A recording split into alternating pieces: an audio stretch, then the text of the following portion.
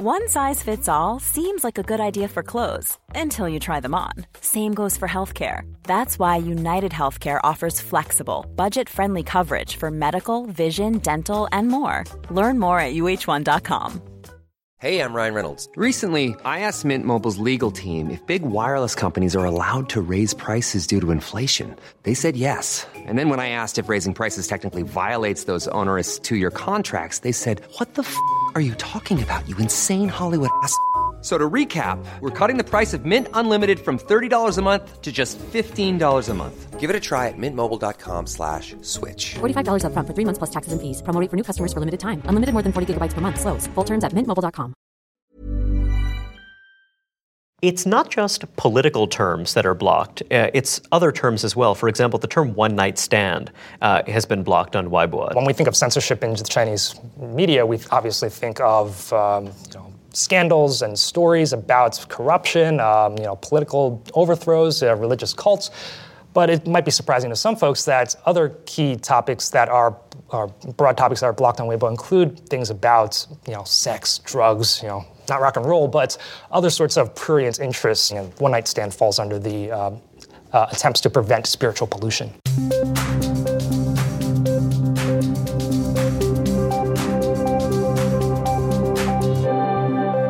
Hi, I'm Raihan Salam, and this is the Vice Podcast Show.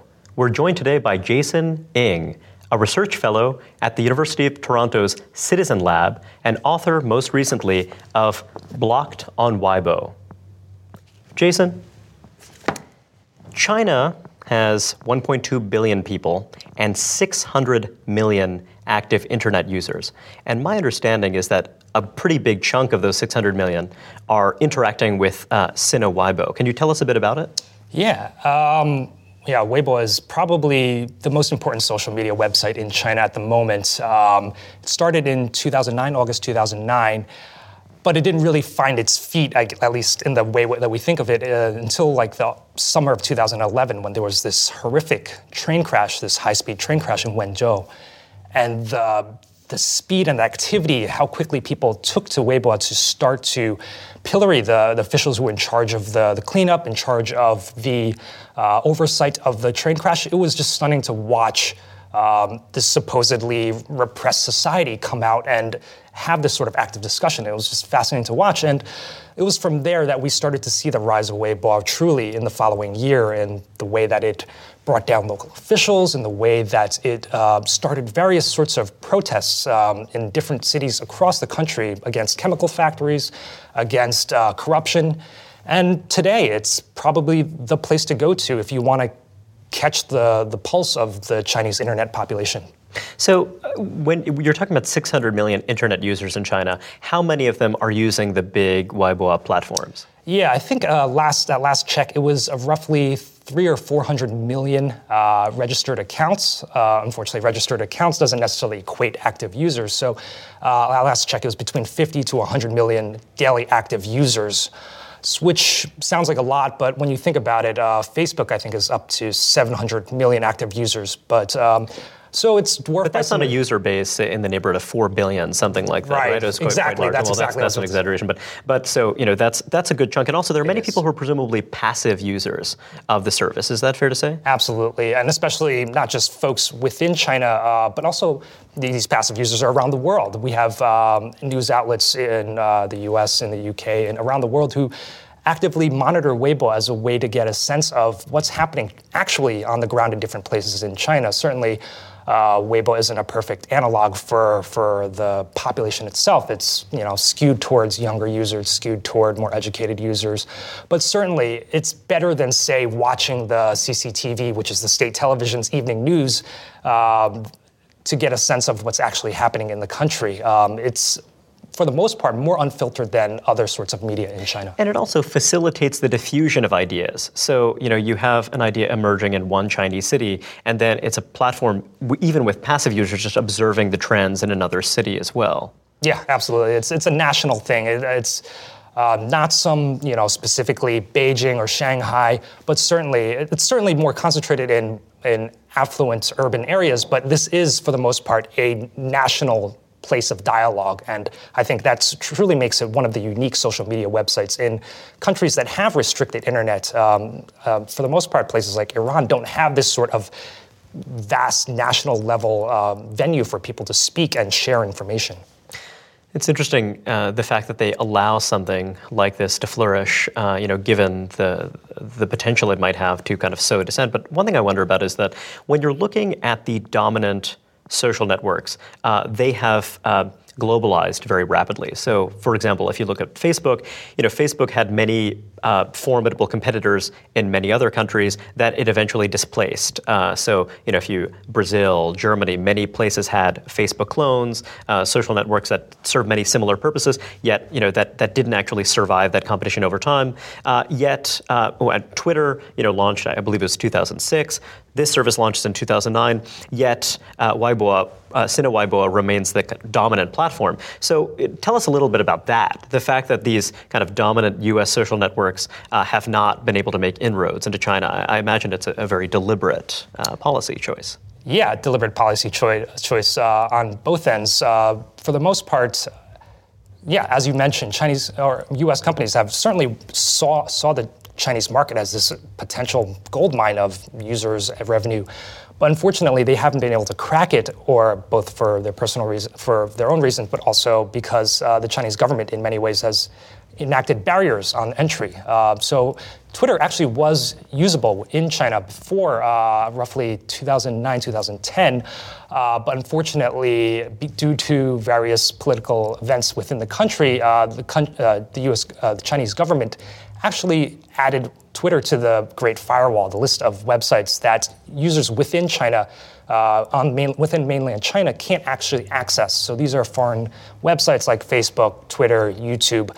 And this is not only for controlling of content. Certainly, they don't want these outside companies to be reachable to users and have them find the latest information about how to take down the government or how to start a revolution in the country, but also for economic reasons. So there's also a protectionist dimension. Yeah. They want to cultivate indigenous companies rather than just allow foreign companies that are already dominant to kind of come into their sandbox. Exactly, and it's, for two reasons. Not only to support the growth of these local companies like Sina and Tencent for economic purposes to make them these global economic superpowers, but also because these local companies are easier to control.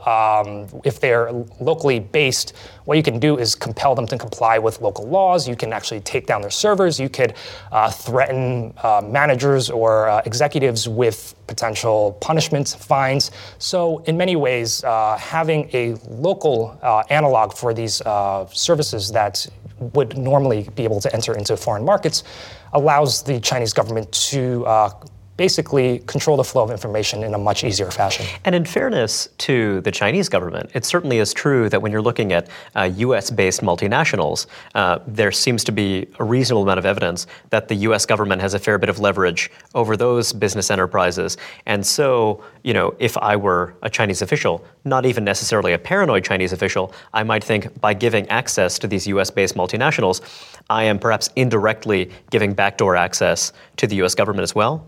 Yeah, that's again a security issue that we've seen not just in China, but all around the world, especially in light of the Snowden revelations. So you see Brazil threatening various tech companies in the U.S. saying, look, we can't have potential siphoning off of information, so you must store the data within our own country so we can protect it.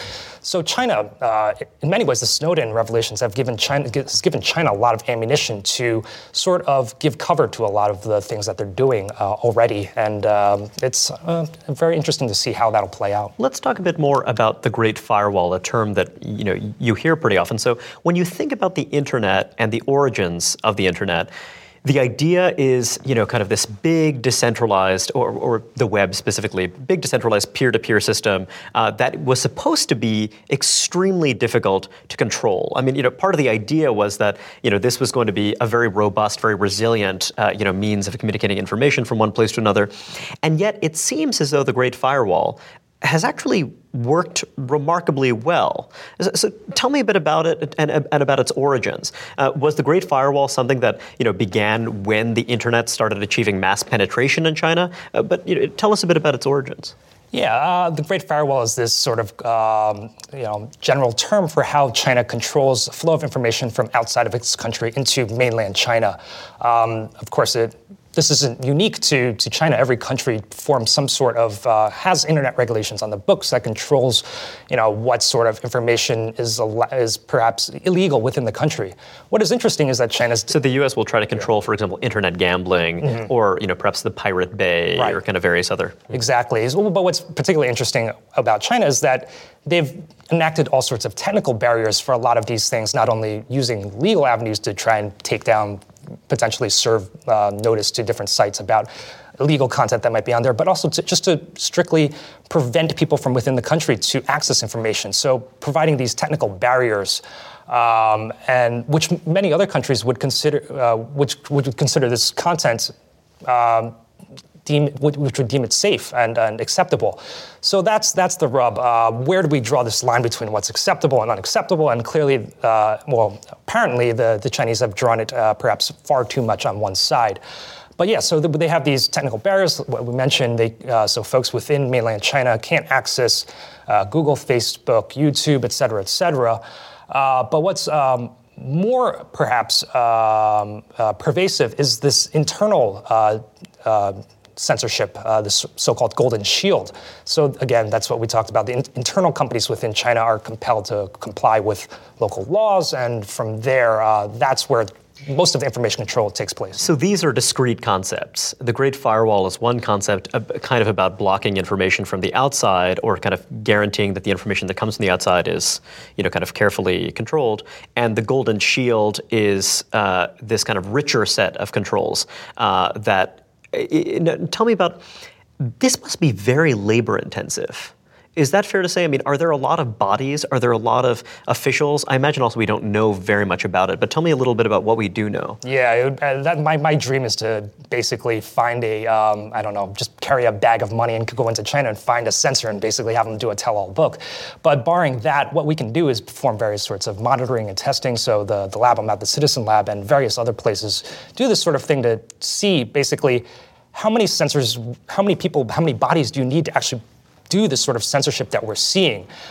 So there was a great research paper put out by folks from, I believe, University of Texas, but it was called The Velocity of Censorship, and it's fascinating where they make assumptions based on what they've seen, how many censors are actually performing this sort of filtering on sites like Weibo, and their guess was somewhere between maybe 1,000, maybe less than that. And actually, there's Reuters article just came out a couple of months ago, wherein they actually talk to and interview these censors who are in Tianjin, which is a city just outside Beijing.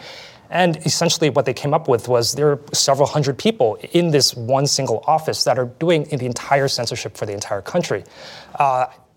Just on my personal level, that seems a little low, but the reporting seems pretty accurate, and the description of the office is just really scary to think that there are basically a few hundred folks who are, with the assistance of computer algorithms, basically controlling the flow of information on this entire social media website, which is just truly a massive, sprawling place. That actually brings me, I'm skipping ahead a little bit, but you talk, so your book, in it, you're identifying various terms that have been blocked on Weibo, and basically explaining why, offering theories as to why they might have been blocked. And one of them brings to mind the idea of this personnel question. So it seems that, because there's such a huge volume of things that might prove problematic that to some extent you'd want to crowdsource this. So there's a term referring to the 50 Cent gang, is that right? Tell us a little bit about these people. Right, it's the 50 Cent Party, which is sort of like a jokey reference to the Communist parties. Like this is a separate party that's sprung up to actually help the Communist Party in filtering and cleaning up the internet. Is this something we know about for sure? Is this just kind of a rumor? Is this something the government has acknowledged really does exist? The government acknowledges that it's an important aspect of the pieces of regulations that help them clean up the internet. Certainly. So It's less clear actually whether or not they actually receive 50 cents each. That's the purported amount of money that each member receives for posting a positive comment about China or a critical comment about folks who are against China. I don't know how much money the government's mailing out, 50 cents at a time, but they actually do have people on staff who are like these analysts who basically monitor social media, and whether or not they're employed officially by the government or whether they're contracted, certainly these positions have been publicly acknowledged in state papers. There was a recent article in the Global Times which mentioned how they are now like an official body, and or not an official body, but they serve in capacities which clearly are propaganda purposes. And but I think it's more interesting that rather than simply like identify a specific organization or a specific department that's doing this, what they've done, the government, in some ways, has actually crowdsourced it to not just a single party, but to basically all citizens, because most citizens in China, for the most part, are very proud to be Chinese. Despite all the immense corruption and despite the growing inequality, folks are proud to be Chinese, and you see this in national surveys and whatnot. And oftentimes, if they see comments that are against the government or against the country, they'll come in and jump in and post positive comments regardless of whether or not they're paid by the government. That's just what they believe. That's just what so in a way, the 50 cent party term is something that's kind of a catch-all that people can use to discredit, kind of a larger group of people, some of whom might actively be working for the government, but many others are people who just are kind of happy to kind of tamp down this kind of criticism. Right. So in a way, when you're talking about the censorship, it has to be, it's actually not that crude. Sometimes it can be about channeling opinion in one direction rather than another, and intervening in a kind of not so heavy-handed way, but to kind of bend the conversation in one direction rather than another. Is that a fair characterization? Absolutely. The perception of censorship in repressive places, relative to perhaps the U.S., is that this is very heavy-handed. It's the government top-down, laying the smack down, issuing orders and decrees. And to some extent, there are these sorts of things. China Digital Times, which is this website which tracks censorship in China and various other things, they actually received these leaked documents, which they call directives from the Ministry of Truth. And they actually are these sort of weekly decrees from the government saying, all right, this is to media organizations with the country saying, all right, this is how we're going to treat this topic this week. But for the most part, certainly it's much more nuanced than that. And I think the complexity of it hopefully is shown through in my book. So one thing I wonder about is that when you're looking at Chinese media traditionally, my understanding is that the censorship even then was decentralized. So, what would happen is that if I want to start a magazine, I have to acquire a license. And this license could be from the, Anhui Province Cultural Workers Committee, something like that. And then they give me their certification. Maybe I purchase it from them, something like that. And so in a way, they serve as a kind of quasi-censor because they don't want you to embarrass them so that someone there has to answer to somebody else. Whereas when you're talking about 600 million internet users, it certainly sounds as though the Chinese government decided we can't give up on this economic opportunity. It's too big. The decentralized nature of this network is part of what makes it a great generative platform for entrepreneurs and others. So we can't work this the way that we did print publications or whatever else. We need to allow for some level of danger, potentially. We just need... So it sounds like that was actually a pretty sophisticated decision. They were like, we can't control this completely. Is that a fair characterization of their attitude as you understand it? Yeah. And if you look at it, these actual companies that are actually serving up the services, so Sina or Tencent or whatever, they have an incentive to actually promote this sort of dangerous speech that we would think of for the government, because it's viral. It's viral. You want people to come back. You want eyeballs. You want people to start discussing, and so they have that angle that they have to try and service. They want certainly their users are their customers. But in many ways, their other customer is the government, because the government can certainly step in at any time and say, hey, you've gone too far. This is the end of it. We're no longer allowing you to continue. It also seems that China, Xi Jinping, the kind of new paramount leader, who seems to be consolidating his authority in all kinds of ways, has in the past talked about the internet and the use of the internet as a tool that might be able to contain corruption. So it seems that there's some recognition on the part of the government too that this can be used to for more constructive purposes as well, to kind of maybe contain public discontent. That's correct.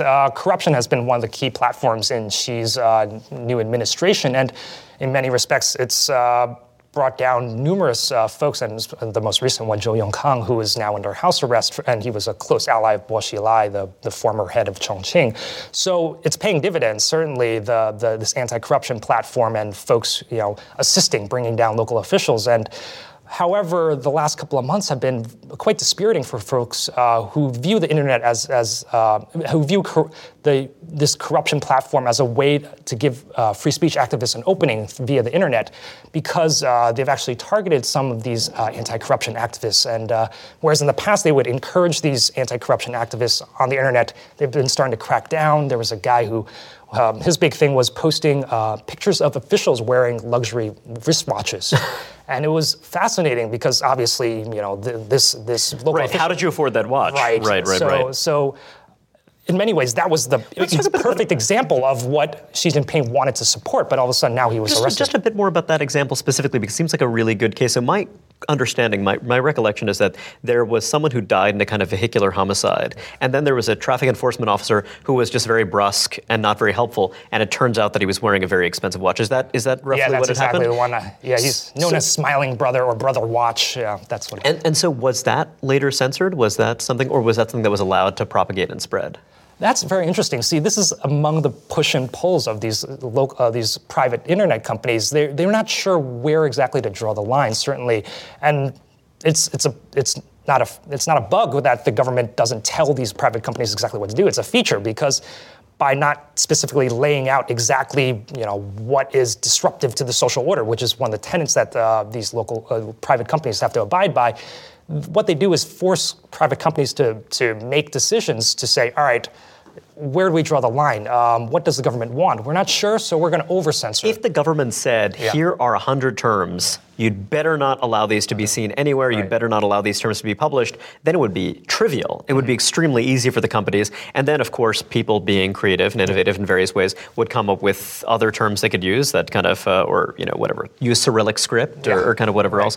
Whereas by not telling you, by giving you this vague mandate, you have to figure it out yourself to keep those guys happy. Yeah, that's exactly right. And with the example of the anti-corruption stuff, what you'll find is that these private companies are constantly forced to waver and basically see how things play out. And sometimes the government will then step in, either whether it's the national government, more oftentimes maybe more lower level wrongs, maybe the provincial or local officials who will basically, bug Weibo and say, hey, we got to tamp down on this, otherwise it'll cause, a furor. So one way of thinking about it is that if I'm criticizing the corruption of a particular official and say, boy, I'm glad that Xi Jinping and the Communist Party are out there to crack down on this kind of corruption. That's one thing. Whereas to say that this corruption is pervasive, bring down the Communist Party, those are two very different statements. Right. And the former might be something that is actually seen as a useful escape valve, whereas you want to prevent the former from becoming the latter. Yeah, and that's why it's so important to have the human element involved, these human censors who have these algorithms that try and figure out basically flag messages, and then they go through and they actually go through them and delete messages individually if need be. However, and you might do that after the fact too. Yeah. The message has already been published, it's gone up, and then you get to it using this algorithm, someone used this tool, and then so 24 hours later they might delete it. Right, although sometimes messages are stuck in queue and then you could actually delete them before they go in. But it's very interesting to see that there are different researchers who have different opinions on how they actually go about implementing this. So Gary King at Harvard has a great paper, has two great papers along with his associates about the different ways that how they see censorship taking place across the internet. And their theory is that for the most part, you could criticize the Chinese government, but anything that touches on basically creating collective action, street protests, demonstrations, organizing, that's where they actually do the most of the clamping down. I think other folks are a little more, who are not quite sure exactly how much criticism is allowed. But certainly on Weibo, by looking at the censored keywords and by looking at the censored keywords in other different chat applications and other social media platforms, what we see is that criticism of the government is still very much controlled. So your book is a compendium of terms that have at various points been blocked on Weibo, and this is something that changes over time. New terms are added, et cetera. It seems like they're very flexible. But let's go through some of these terms. One of the terms is May 35th, and as you and I both know, May 35th is not, in fact, a real date. But so why would May 35th be blocked? Yeah, we could just do some basic addition here. So May 31st, May 32nd would be June 1st. May 30, oh, yikes, I'm already failing now. May 33rd would be June 2nd, so, and then you get to May 35th is June 4th, which, if you're not familiar, June 4, 1989 was this notorious day in Chinese history wherein tanks were ordered into Tiananmen Square to clear out these student demonstrators and other demonstrators who were basically trying to promote political reform within the Chinese Communist Party. And unfortunately, there was much bloodshed, and it has gone down as this day that the Chinese government has tried to scrub off the internet. So June 4th is definitely going to be blocked, but May 35th was a clever way around that, and then they caught on to it. Yeah, so this is the sort of thing. A lot of the keywords that I find that I uncover through this through these different sort of ways of deciphering them.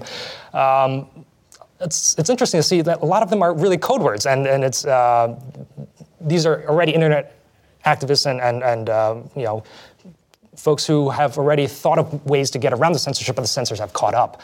So this is an example of basically how the censors are constantly on their guard to catch up and uncover different ways that people are trying to discuss sensitive topics. It's interesting because it makes you think that the censors themselves are, in some cases, going to be pretty savvy people who are part of the same cultural networks and kind of understand.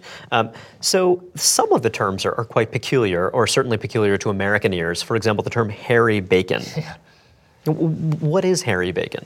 It's certainly something you don't want to eat. Hairy bacon. So in Chinese, it's pronounced mao la rou.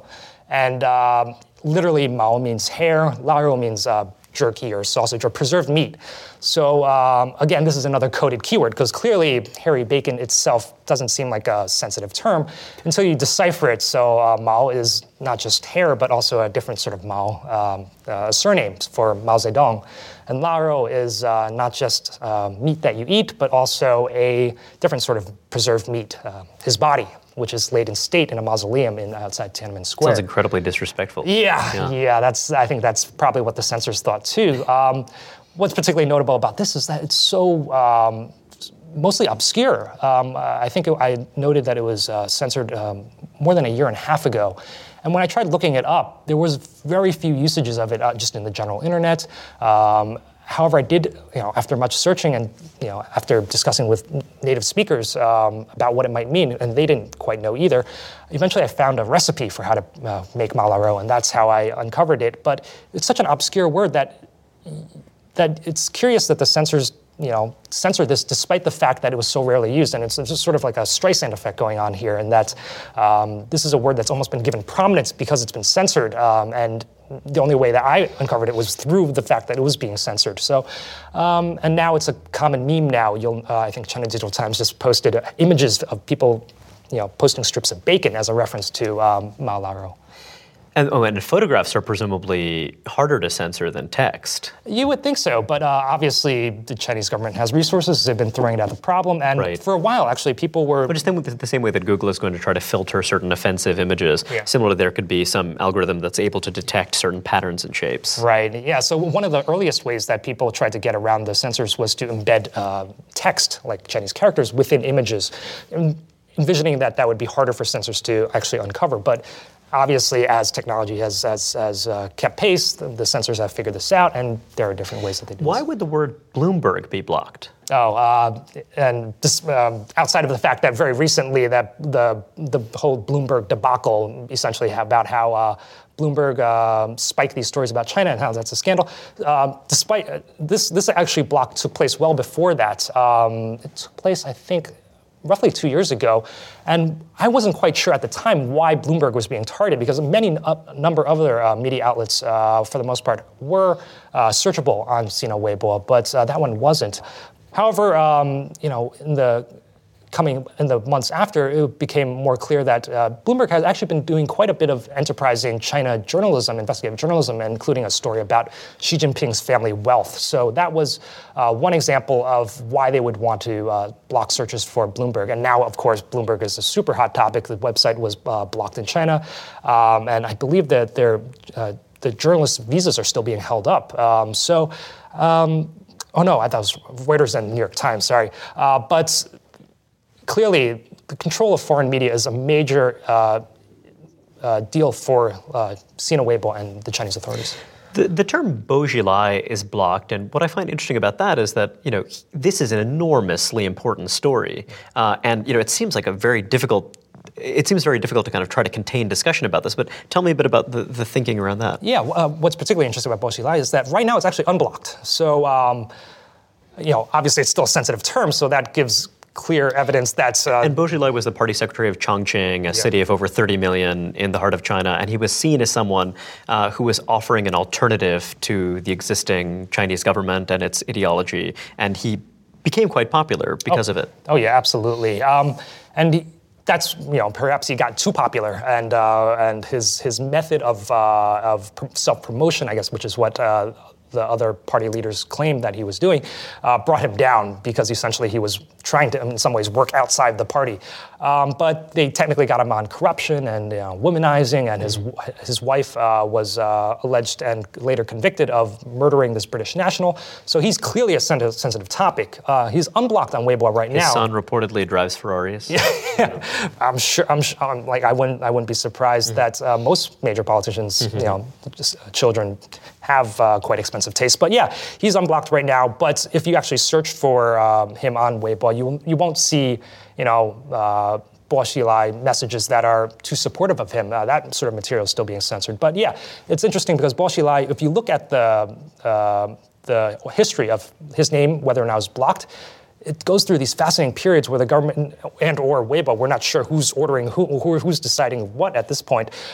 You could see that his name goes from unblocked to blocked at various key junctures of the scandals. And we just produced this infographic at the Citizen Lab that shows how these offline events are very much related to the censorship going on online. So for instance, he's blocked on Weibo for 2012, beginning of 2013, the scandal begins. He's unblocked for a brief period, but then he's reblocked, and then going on forth, it flips back and forth. It's almost as though there's a thermostat, and if it gets too hot, you block it, and if it cools down, then you unblock it. Right. That's fascinating. It's not just political terms that are blocked. It's other terms as well. For example, the term one-night stand has been blocked on Weibo. Tell us a bit about that. Yeah, so obviously we think of, when we think of censorship in the Chinese media, we obviously think of scandals and stories about corruption, political overthrows, religious cults. But it might be surprising to some folks that other key topics that are broad topics that are blocked on Weibo include things about, sex, drugs, not rock and roll, but other sorts of prurient interests. And certainly one-night stand falls under the sex category. China's, in many ways... rock and roll is blocked sometimes, like the band Pangu. Yeah, that's right, in the book, exactly, because of their political overtures. It's very interesting to see how the Chinese government, not just now, but over the course of the last several decades since the Cultural Revolution, have dealt with this sort of influence of influences outside of China. So, you have the sexual revolution going on out in the U.S. and other countries outside. How does China import market values that are so important for its economic growth without importing all these other values? So the tension between that and making sure that the population isn't spiritually polluted is very interesting, and One Night Stand falls under the attempts to prevent spiritual pollution. And is that something that you see change over time? Do you feel as though the government has become more permissive about spiritual pollution, in some years than others, or has that been pretty consistent? Yeah, I guess if we're looking at the broader picture, certainly things are much more open now than they were maybe a decade or 2 decades or even a decade ago. But I even mean in this little period of time since the kind of microblogging services have become so popular. Yeah, it's curious because right now One Night Stand is unblocked, at least last I checked. And foot fetish is a term that had been blocked and then was unblocked. Right. So yeah, there's a whole host of terms that were previously blocked, which I identified and now are unblocked. I'm not sure we could draw a direct correlation and say that Weibo is opening up, or whether or not certain terms are now okay to use and others aren't that we haven't been able to detect. But certainly, based on the keyword searches that we're able to perform now, there seems to be an opening up. Yeah.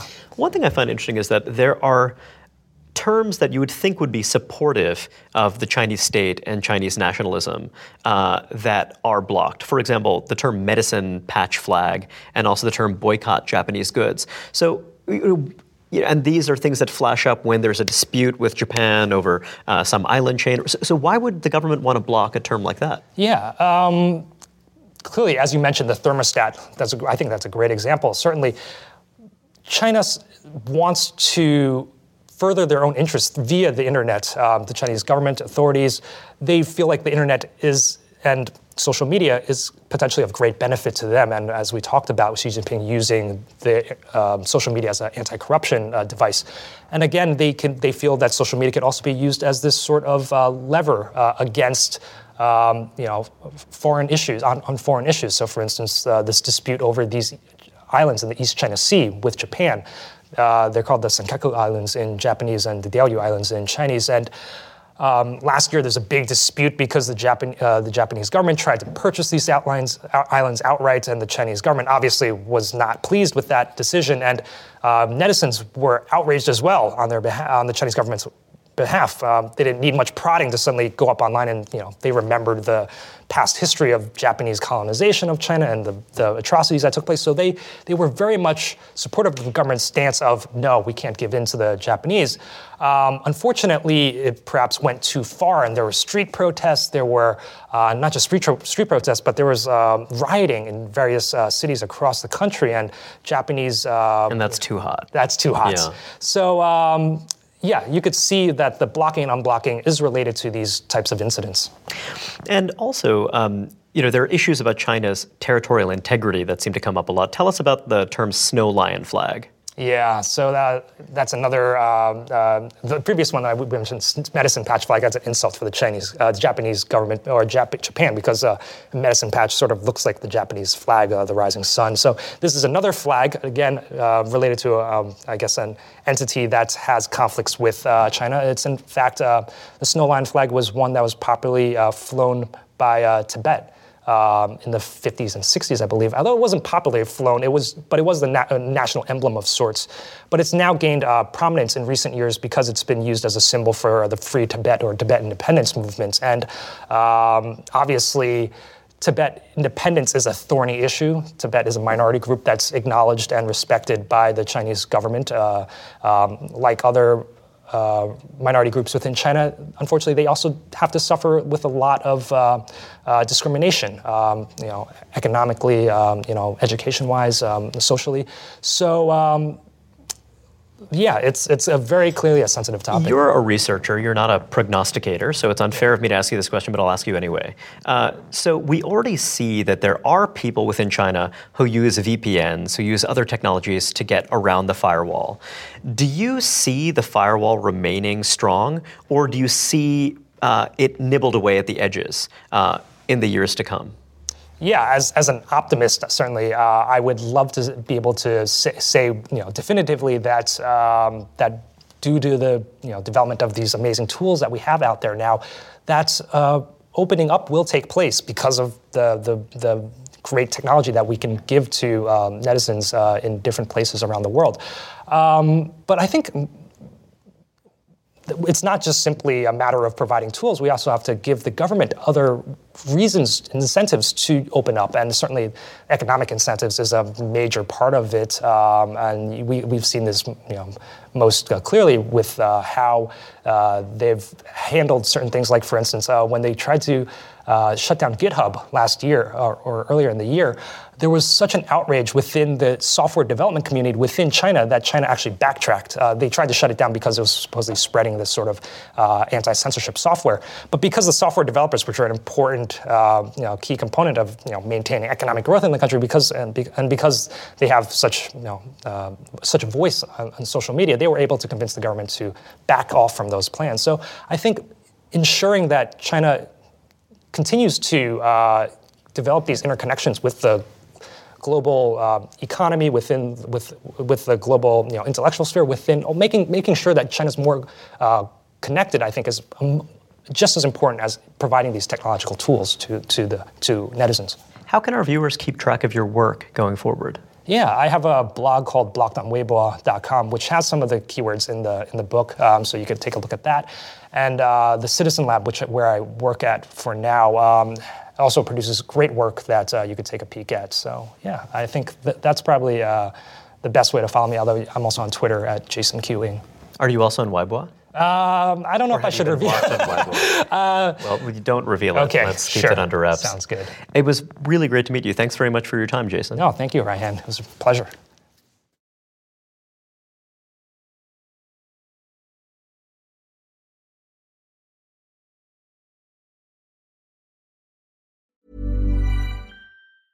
Even when we're on a budget, we still deserve nice things.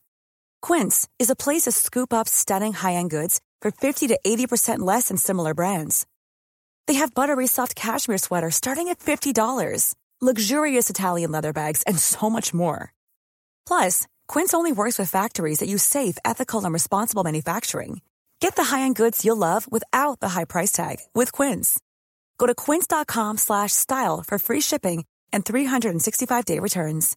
This is the story of the one. As head of maintenance at a concert hall, he knows the show must always go on. That's why he works behind the scenes, ensuring every light is working, the HVAC is humming, and his facility shines. With Grainger's supplies and solutions for every challenge he faces, plus 24/7 customer support, his venue never misses a beat. Call quickgrainger.com or just stop by. Grainger, for the ones who get it done.